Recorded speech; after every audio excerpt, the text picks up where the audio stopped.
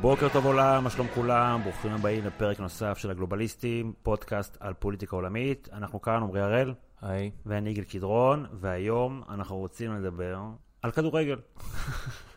זה די נדיר שהחלטות ניהוליות בכדורגל האירופאי תופסות את כל הכותרות מאמריקה ועד המזרח הרחוק. אז כנראה שסיפור הסופרליג זה לא סיפור על כדורגל. רק בשביל להזכיר למי שאולי לא זוכר, 12 מהקבוצות העשירות באירופה הודיעו על פרישה מארגון הכדורגל האירופאי וופא ומהתחרויות הפן-אירופאיות שלהם, ועל הקמת ליגה פן-אירופאית אקסקלוסיבית בשם הסופרליג, בשביל להכניס יותר כסף מזכויות שידור, עם יותר משחקים אטרקטיביים בין הקבוצות הטובות ביותר. כפי שבטח כבר שמעתם, אנשים לא התלהבו מהרעיון הזה. תוך 48 שעות הנושא הזה קרס, הליגה הזאת הושבתה לחלוטין, ויש פה מסקנות ותובנות שאפשר להוציא מהדבר הזה באין ספור תחומים. זה פשוט סיפור מדהים. אז זהו, זה לא סיפור על כדורגל לגמרי, כי אם היינו מדברים על כדורגל, אז היינו מתחילים לדבר על וופא, ועל ההיסטוריה של וופא ופיפא, וכמה הם מושחתות, ועל המונדיאל בקטר שזה ביזיון,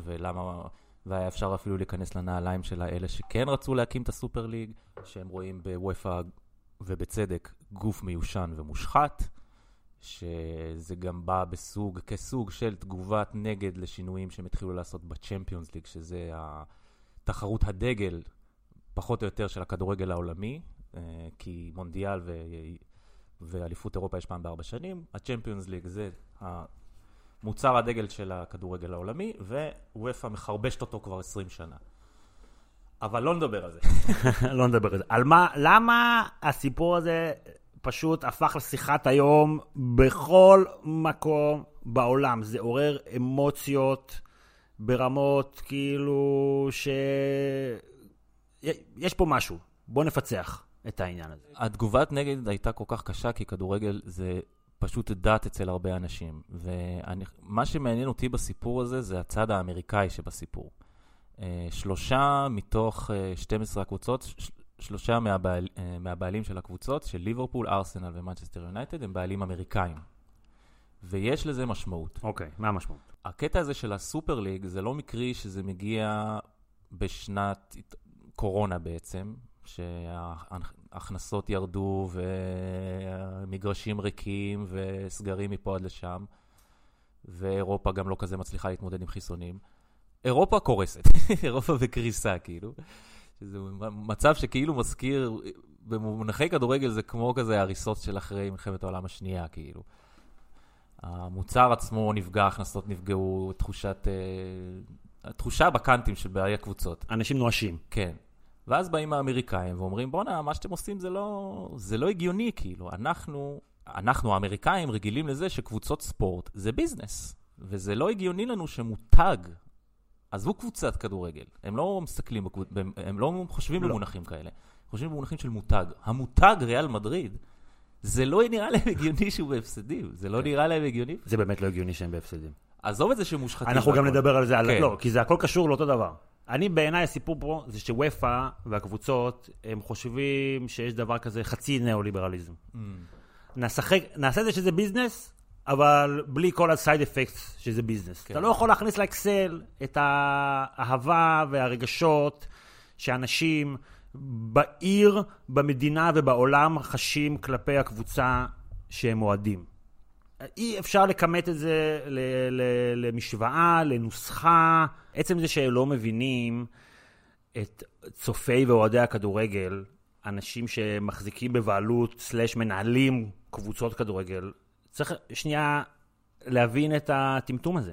זה כמו בעלים של חברת מכוניות, שלא מבינים מי קונה מכוניות, למה הם קונים מכוניות, מה הם עושים עם מכוניות, מה השימוש של המכוניות, או כל דבר, כאילו, זה באמת חוסר הבנה וטמטום תהומיים שקשה להפריז בגודל שלהם, וזה אומר לנו גם המון על ההנהגה הפוליטית, כי בברצלונה וריאל מדריד זו הנהגה פוליטית, וגם על ההנהגה העסקית. והלוואי וזה היה רק זה, בגלל שיש את הבנק JP מורגן מאחורי זה. יש את אחד מגופי השידור החזקים והעשירים במדינה. הם רואים את התוכנית הקקמייקה של הקבוצות האלה, תוכנית שאין בה כלום, שהיא תוך שנייה התעידה אל העולם. הם רואים את זה ואומרים, כן, בואו נשים פה על זה $5 מיליארד. אין לכם אף אחד בכל הגופים האלה שמבין משהו בכדורגל, בצופי כדורגל, בהרגלי צפייה, בחיבור בין הקהל לקבוצות, משהו? מה זה? אלה אמורים להיות אנשי עסקים ממולכים. אתה למשל אוהד ליברפול. כן.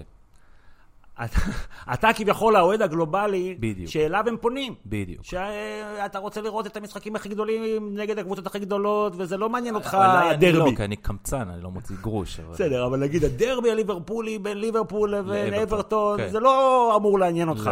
הליבד אמריקאים. אמור לעניין אותי יותר ליברפול נגד ברצלונה פעם בשבוע נגד ריאל מדריד, לפי התפיסה שלהם.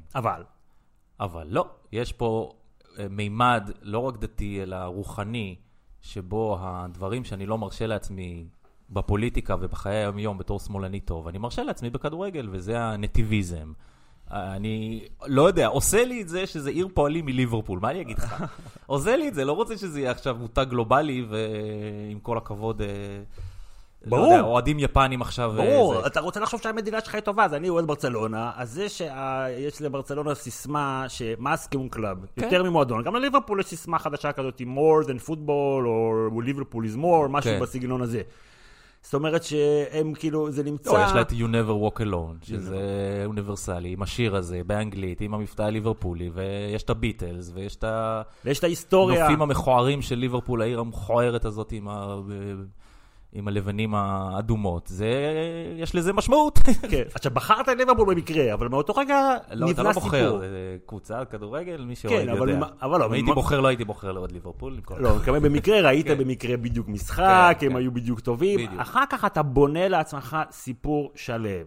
לא משנה איפה אתה חי. אתה לא רוצה, אתה רוצה שהקבוצה תשמור על ה-DNA שלה. אני מניח גם שמהודו, אוהד מהודו, דברים שאני אומר עכשיו, אותו דבר עבר לו גם, כאילו, האהדה, אוהד ליברפול מהודו, בטח יגיד אותם דברים כמוני, לא עכשיו יגיד, בסה לי שהם משחקים בשעות לא שעות בשבילי, אני צריך איזה 5 שעות אחורה או משהו כזה בהודו, אני רוצה שיהיה משחקים בפריים טיים שאני חוזר מהעבודה.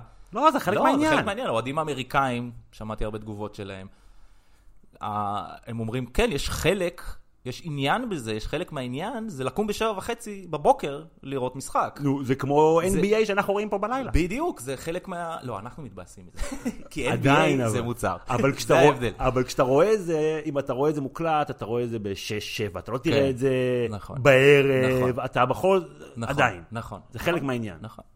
ב-NBA זה שונה, כי אין אהדה ממש ב-NBA, אפשר גם לגעת בזה. אוקיי, בוא נדבר. NBA זה כדורסל. לא רק כן, זה נכון גם ל-NFL, ל-MLB, הכל. NBA זה NBA, NFL, NHL, כל ה-N'ים האלה עם הראשי תיבות בארצות הברית, זה מוצרים. זה לא כמו פיפה, וופה. זה התארגנות של בעלי עסקים, שיכולים... זיכיון. עם זיכיון להפעיל את הקבוצה שלהם. הקבוצה שלהם היא בעצם... שלהם, הם יכולים לקחת את שיקגו בולס, ויום אחרי זה השיקגו בולס יהיו מינסוטה פיג'נס, אני יודע מה. כן. זה באמת זיכיון, פרנצ'ייז. זה אותו מונח כמו למקדונלדס, שאתה פותח סניף. זה קבוצה של בעלי עסקים שהקימו ליגה משלהם. תיאורטית, יש להם גם 100% שליטה על המוצר, פחות או יותר. תיאורטית, הם יכולים לעלות להצבעה, שהחל מהעונה הבאה מותר לקלוע לסל עם הרגל, שזה נגד חוקי הכדורסל. מותר לקחת לקחת את הכדור ולא לכדרר אותו לפחות 3 שניות. זה נגד חוקי הכדורסל, אבל תיאורטית מותר להם לעשות את זה. לא, יש אבל ועדות כן, אבל נגיד, אם יש מישהו שמשתלט על זה כמו בפוליטיקה הם צריכים להצביע. הם יכולים תיאורטית 36 בעלי הקבוצות, 30, סליחה, בעלי הקבוצות יכולים להצביע, יש להם רוב, ממחר מותר לעשות צעדים בכדורסל, ובכדורגל לא, יש לך את הכנסייה הקתולית, בוא נגיד את זה ככה, פיפה, וופה ודברים כאלה, יש לך את חוקי הכדורגל. התפיסה האמריקאית פה, מה שמעניין אותי, למה גם עוד פעם הדימוי הזה של אירופה בקריסה, זה שכאילו האמריקאים באו עם איזה דיל נורא נורא מפתה לאירופאים, וזה איזשהו פה יש פה איזה קורטוב כזה של מעין אימפריאליזם אמריקאי, שבעלי קבוצות קפיטליסטים אמריקאים, ניאו-ליברלים גלובליסטים, לא כמונו גלובליסטים, כן, במובן השלילי. במובן הרע. זה המודל הזה של משהו שאי אפשר למצוא אותו באקסל, האקס פקטור הזה, הדבר הלא רציונלי הזה, גם אותו אתה שם באקסל. הם לא רוצים אותו. אתה גם אותו שם באקסל. אתה צריך אבל לפרק אותו למיליון דברים, כי לך תדע מה זה בכלל. נכון. אתה לא חוזים אהבה באקסל. וזה ברור שהם לא הבינו לחלוטין מה הם עושים ולמה הם נכנסים. עצם זה שהדבר הזה קרס תוך 48 שעות, זה משהו שצריך שנייה להכניס לפרופורציה. זה כמו מיזוג כאילו בין פייסבוק לגוגל, שאנשים אומרים, היי, רגע, מה, זה לא רעיון טוב, וכל הטוקינג פוינט שלהם זה, אנחנו נעשה מזה הרבה כסף. כן. וכאילו הבעלי המניות יהיו שמחים, האוהדים, למי אכפת? כאילו זה, ככה הם מוכרים את הליגה שלהם. הקבוצות יכניסו הרבה כסף.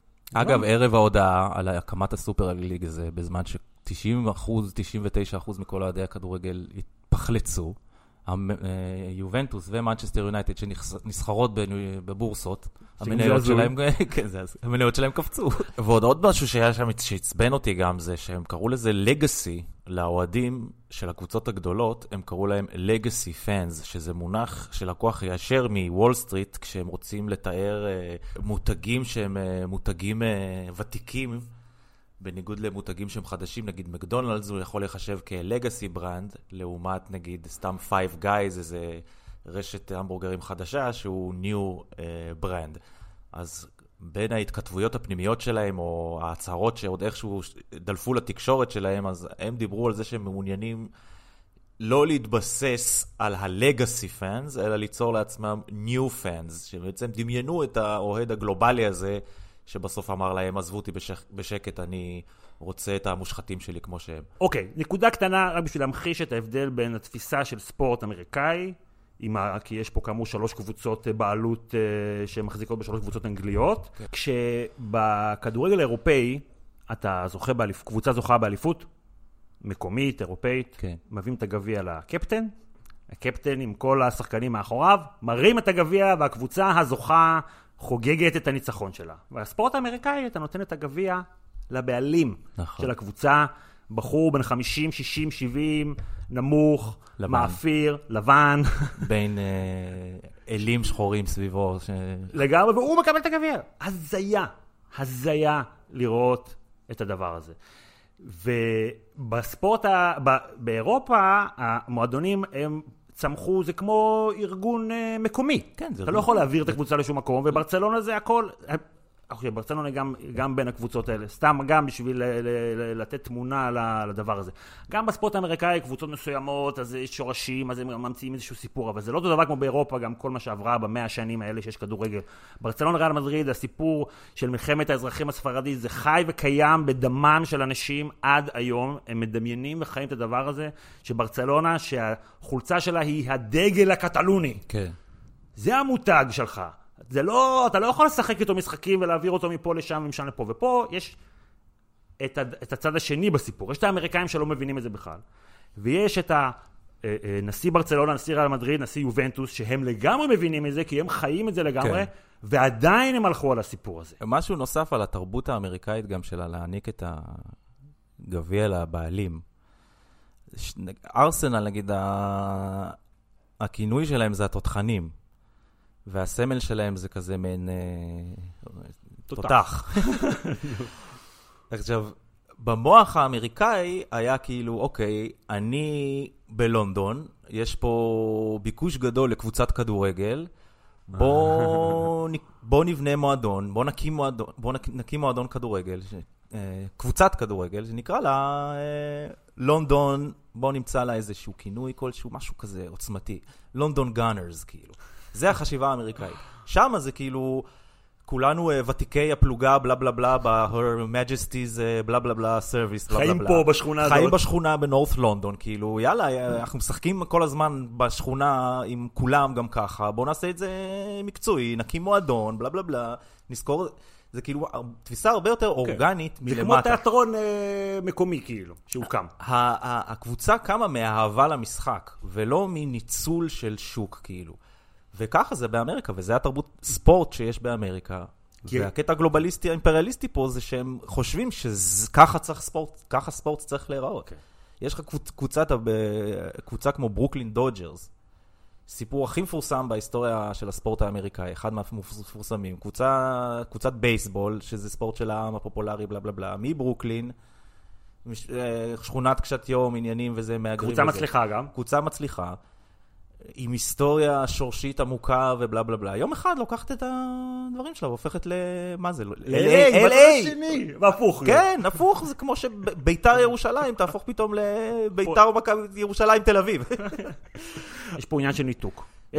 זה כבר שיחה אחרת שבאמת אפשר לנהל על זה, על איך יכול להיות שהאנשים שבטופ כל כך מטומטמים, כל כך מטומטמים. האמריקאים האלה, במיוחד הבעלים של ליברפול, אני יודע את זה אישית, נורא כאלה מדיה סאבי, הם כאלה שולטים במשחק של המדיה החברתית, והם יודעים איך לתקשר עם המועדון, אמנם הם עשו כמה פדיחות בעבר, אבל הם ידעו להתנצל על זה יפה, הם כאילו מבינים את המהות של המועדון, גם הם עשו איזה חיבור מלאכותי עם הבוסטון רד סוקס, שהם הבעלים שלהם גם, שזה גם כביכול ערים תאומות, בוסטון, ליברפול, הקשר העירי, ערים פועלים, נמל, בלה בלה בלה. סחר עבדים, לא משנה.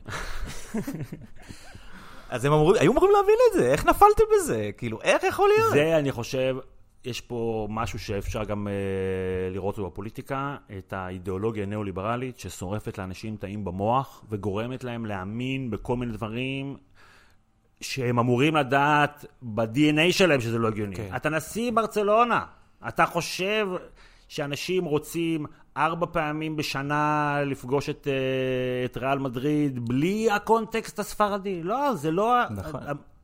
כאילו, צריך באמת שתהיה פה אידיאולוגיה קיצונית שתסמה את עיניהם, ואנחנו גם רואים את זה בוופא. כי וופא בעצמה דוחפת ליותר משחקים, השחקנים משחקים, יותר שווקים, לשנות שעות, להתרחב, עוד ועוד ועוד, ואז הם מתפלאים שיש אנשים אחרים שמבינים יותר מהם בעסקים במובן מסוים, כי זה אנשים כאילו מומחים. יש פה, כאילו בעצם יש את החבר'ה של וופא ואת החבר'ה העולם הישן שהם כאילו עסקנים של פעם, שלא מבינים מה החיים שלהם, יש את כל הביזנס, את עולם המומחים הזה, שמבינים הרבה יותר מהם, אבל בעצם מבינים הרבה פחות מהם גם.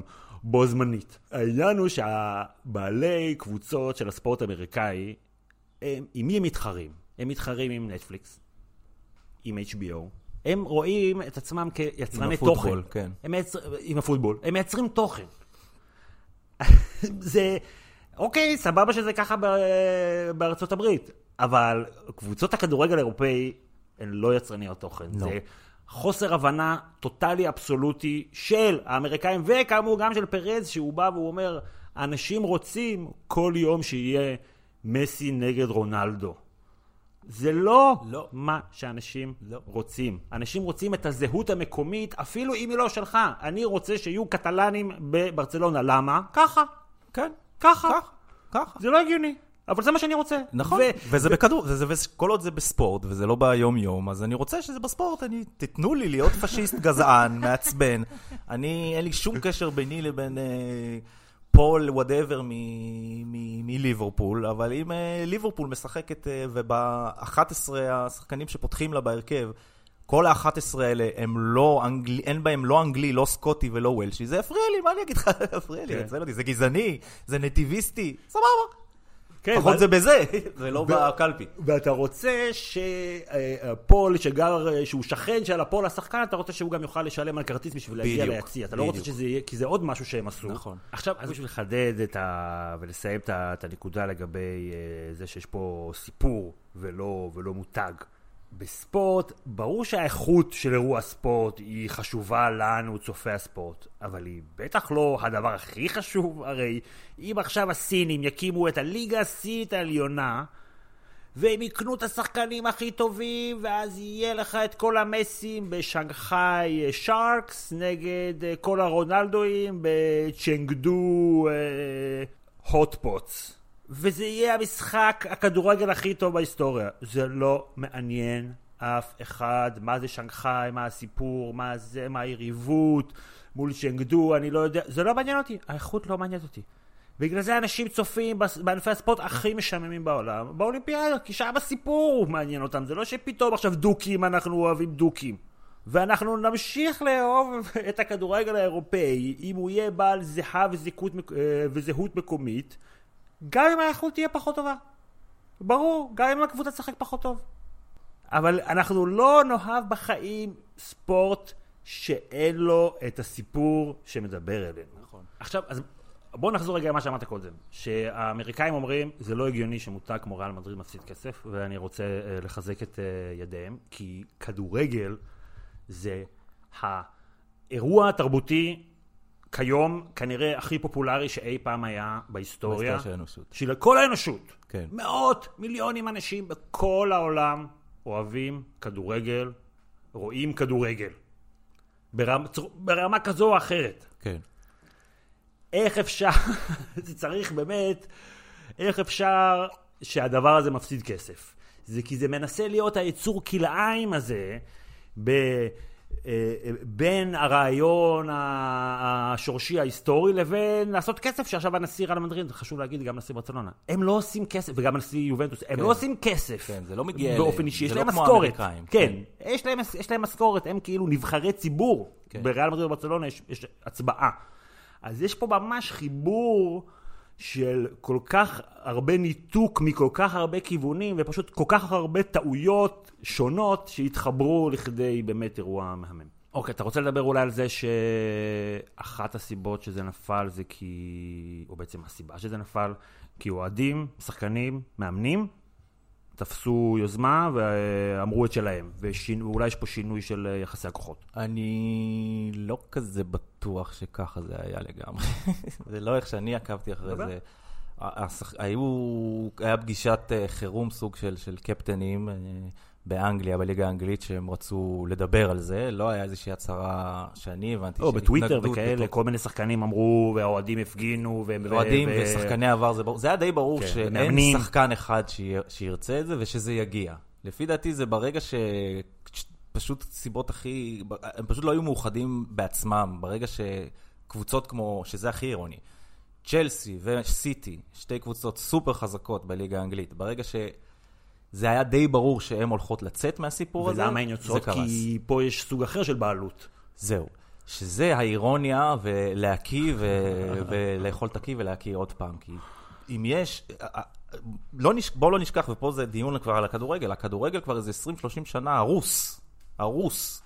החוסר תחרותיות הוא בשיא כל הזמנים, וזה הרבה בגלל כל מיני בעלים עם כספים מפוקפקים ובלתי נגמרים, שפשוט קונים כל דבר שזז, יוצרים קבוצות משום מקום בעצם. אחד מהבעלים האלה זה רומן אברמוביץ' עם הכסף המפוקפק שלו מאוליגרך רוסי, והשני זה קבוצת רכישה מאבו דאבי שבעלות מנצ'סטר סיטי, שלא נדע למה הם צריכים קבוצת כדורגל שתלבין את הפשעים שלהם. וזה הכי אירוני, הם פשוט לא צריכות את הכסף הזה, הם שחקות בכלל, הם מבינות, הם בניגוד לאמריקאים מבינים למה אנשים יש בבעלותם קבוצת כדורגל. זה לא כדי להרוויח כסף, אתה לא הולך לקנות עכשיו קבוצת כדורגל ולהפוך את זה לביזנס, שאתה תראה ממנו ירוק בספרדשיט שלך. לא, אתה קונה את זה כדי או להלבין פשעים שכבר עשית, או לפתוח לך דלתות בעסקאות אחרות וכאלה. אתה לא בא עכשיו לקנות את צ'לסי וחולם שזה יעשה לך עוד מיליארד. ממש לא. עוד תחביב. זה עוד סיבה לקנות קבוצת כדורגל, תחביב. ושתי הקבוצות המושחתות והדוחות והמגעילות האלה, שאחראיות להרס הכדורגל ב-20 שנה האחרונות, במיוחד צ'לסי, ובשנים האחרונות סיטי, מצטער לאוהדי צ'לסי, לא מצטער לאוהדי סיטי, כי אין הרבה אוהדי סיטי.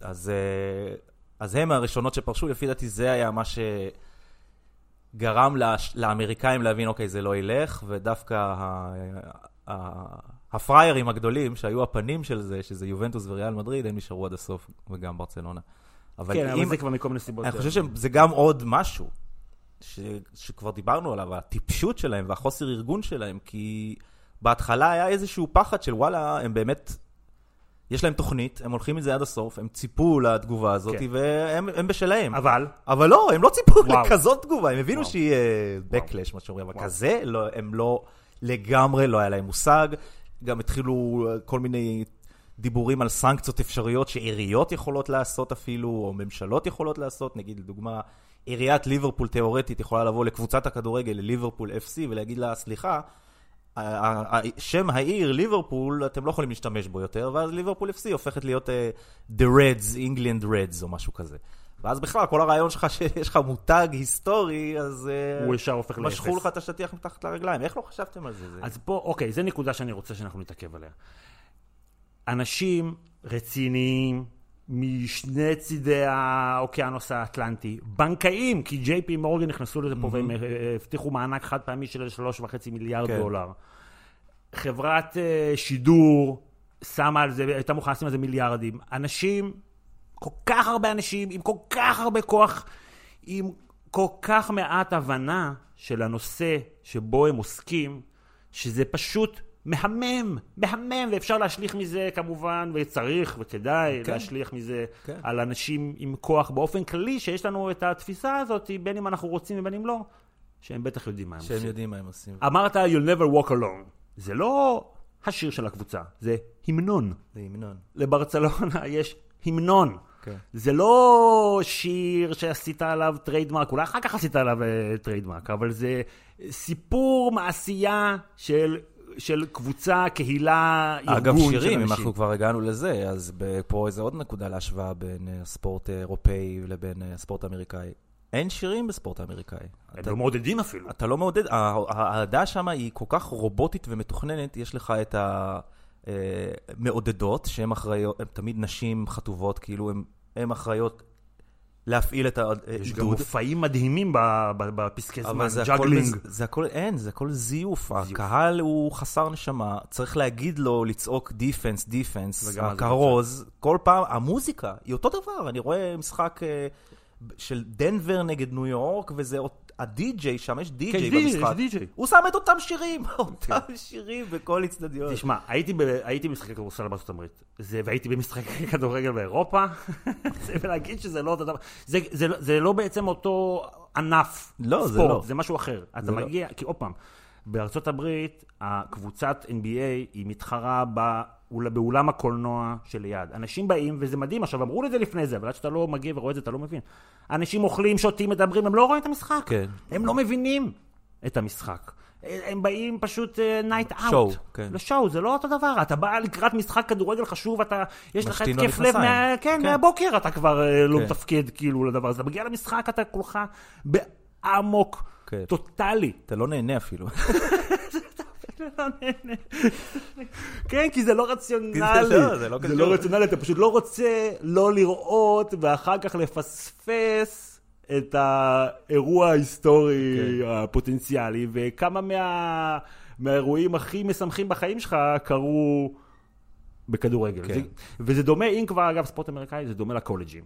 כי בקולג'ים זה לא בשביל כסף, השחקנים לפחות, וזה כמובן שהמכללות בשביל כסף וזה, וזה מהקהילה, הם גרים לידך, הוא גר בדורם פה, הוא בדורם שם, ואז שם הם אוהדים את שם העדה היא יותר קצת רצינית. והם נשארים מזה 20, 30, 40 שנה אחר כך. נכון. כי יש בזה משהו, עכשיו, כי כל שחקני הכדורגל, כל מאמני הכדורגל, 99% מפרשני הכדורגל, מבינים את זה, שיש פה איזשהו משהו שהוא לא הגיוני, שהוא איזשהו רכיב סודי שאי אפשר לקמת, שפשוט אנשים רוצים להאמין בשקר הזה, בדמיון הזה. רוצים, ככה רוצים לדמיין, אין מה לעשות. אתה לא יכול להפוך את זה למשהו אחר. והם אוהבים את זה איך שזה. גם שזה גרוע, הם אוהבים את זה איך שזה. אוקיי, רוצים שזה יהיה פחות בכיוון שאליו הסופרליג הולכת. זה העניין, אנשים כאילו אמרו, לא, יש יותר מדי משחקים, יש רוויה, גם את זה הם לא מבינים. אנשים יש רוויה מספורט. כל כך בספורט, אתה כבר לא יכול. הבעיה היא בכדורגל ובכדורגל העולמי ובכלל בספורט, זה הכמויות כסף הלא פרופורציונליות, וזה בתשובה איך יכול להיות שריאל מדריד היא קבוצה לא רווחית. כי המשכורות העתק שהיא צריכה לשלם לכוכבי לא צריכה. ריאל מדריד היא זו שהתחילה את כל הסיפור הזה. זה כאילו יש פה קפיטליסטים צריך לציין שאת האופנה הזאת של לקנות את כל הכוכבים אצלך ולשלם משכורות עתק, זה התחיל עם ריאל מדריד. יש פה בייל-אוט בעצם, גם בין היתר. בכלל לא הזכרנו אפילו את חוק בוסמן, כי זה שיחות על כדורגל. לא, נכון, זה שיחות על האיחוד האירופי. נכון, האמת שהנקודת המפנה הניאו-ליברלית באמת קרתה בצורה תמימה ואפילו חיובית למדי. כן, הגיונית. ששחקן בשם ג'ון בוסמן נלחם על הזכות להחזיק את הכרטיס שלו, ולהיות מה שנקרא שחקן חופשי, ולא בבעלות של מועדון שיכול לסחור בו כאוות נפשו. הוא לא נהנה מזה. כן, הוא כבר אחרי הפרישה היה, והוא גם היה די גרוע. והוא היה גרוע, אבל על שמו נוצר חוק בוסמן, שזה בעצם פתח את הפרצה הזאת למשכורות עתק וגם לפן אירופאיות, כי פתאום עכשיו אתה לא יכול להפלות עובדים אחרים מהאיחוד האירופי, אם אתה לא יכול להפלות שרברב, למה תפלה כדורגלן? נכון, ואז פתאום קבוצות מהליגה האנגלית, אז אין שום מניעה חוקית שיהיה קבוצה, זה קרה גם, נגיד ארסנל הייתה עם מאמן צרפתי, כל ה-11 לא היה לה, הוא היה לה אנגלי 2 בהרכב באיזושהי קונסטלציה. כנ"ל ליברפול, כנ"ל צ'לסי, כנ"ל סיטי. וזה אחרי זה, ואז עם הניאו-ליברליזם שניצח בשנות ה-90, זה השנים שלו, וההקמה של הפרמייר ליג, שזה היה הסופרליג של האנגלים. בדיוק. בשנות ה-90 הם אמרו, Division 1 נשמע מעפן, בואו נעשה פרמייר ליג, ואז חיכו. וגם ניקח יותר כוח לקבוצות, נקבל יותר זכויות סידור ובלה בלה בלה. תוסיף את כל הדברים האלה. ומבחינת האמריקאים והביזנס הגדול, הם חשבו שעכשיו זה כאילו הרגע השיא של התהליך הזה שהתחיל.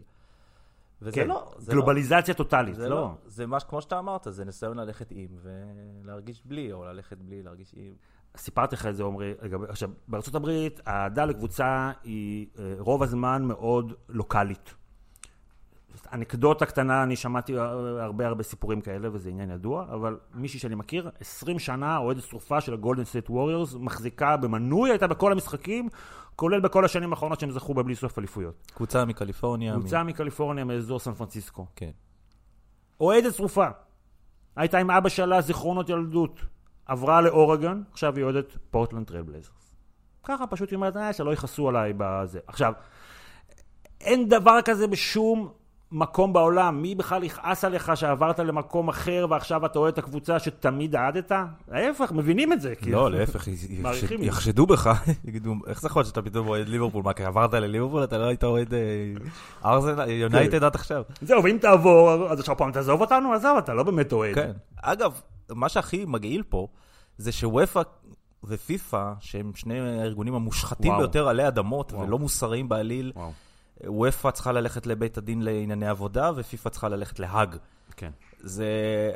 אז הם, וופא ספציפית, אחראית די בעצמה לעובדה שיש את החוסר תחרותיות הזאת. היא הייתה לטובת הקבוצות הגדולות כבר 20 שנה, כאילו, אז לפי היא עדיין לטובת הקבוצות הגדולות. הם יודעים שהם, ריאל, יונייטד, ברסה, כן. הם יודעים שהם עושים מהם כסף גם, כאילו, הם לא תתחיל עכשיו ללכת איתם ראש בראש. אוקיי, עומרי, אז בואו, אנחנו רוצים להגיד למאזינים שלנו שאנחנו משנים את הפורמט של הפודקאסט. אז הפורמט יהיה פוליטיקה עולמית וקונטקסט. כן. אנחנו נדבר על מה שקורה בפוליטיקה, ואנחנו נדבר גם הרבה יותר על היסטוריה ממה שעשינו עד עכשיו, בשביל להבין איך הגענו לעד עכשיו, ומה המשמעות של כל אירוע שאנחנו רוצים לדבר עליו. אנחנו רוצים לדבר על ברזיל, מתישהו צריך לחזור לארצות הברית, יש הרבה דברים מעניינים שקורים שם. זה לא יהיה רק, זה מה שקרה בעולם השבוע, זה יהיה כאילו, למה אנחנו מדברים על זה? כי זה גם מעניין מבחינת קונטקסט והיסטוריה נכון. קשרים רחבים יותר. ויכול להיות שבהמשך אנחנו נביא אורחים, אולי אור ואלון יחזרו, אולי אחרים, אנחנו נראה איך זה עובד, רוצים לעשות את זה פשוט, שקל יותר לקבוע, קל יותר להקליט ולעשות את זה, ולרוץ עם זה הלאה, בשאיפה יותר פרקים ממה שהיה עד עכשיו. כן, גם לא היה לנו עכשיו הרבה זמן פרקים, כי עברנו משתי מערכות של פודקאסט, מזה וזה, אז היה בלגן בעניינים. סבבה. אז אם אתם מכירים אנשים שאוהבים פוליטיקה עולמית וקונטקסט, אז אתם מוזמנים לספר להם על הפודקאסט הזה, אנחנו נשמח. כן. ותודה לאנשים ששלחו לנו פיזית ווירטואלית תגובות חיוביות ופידבקים חיוביים. אז נתראה בפעם הבאה.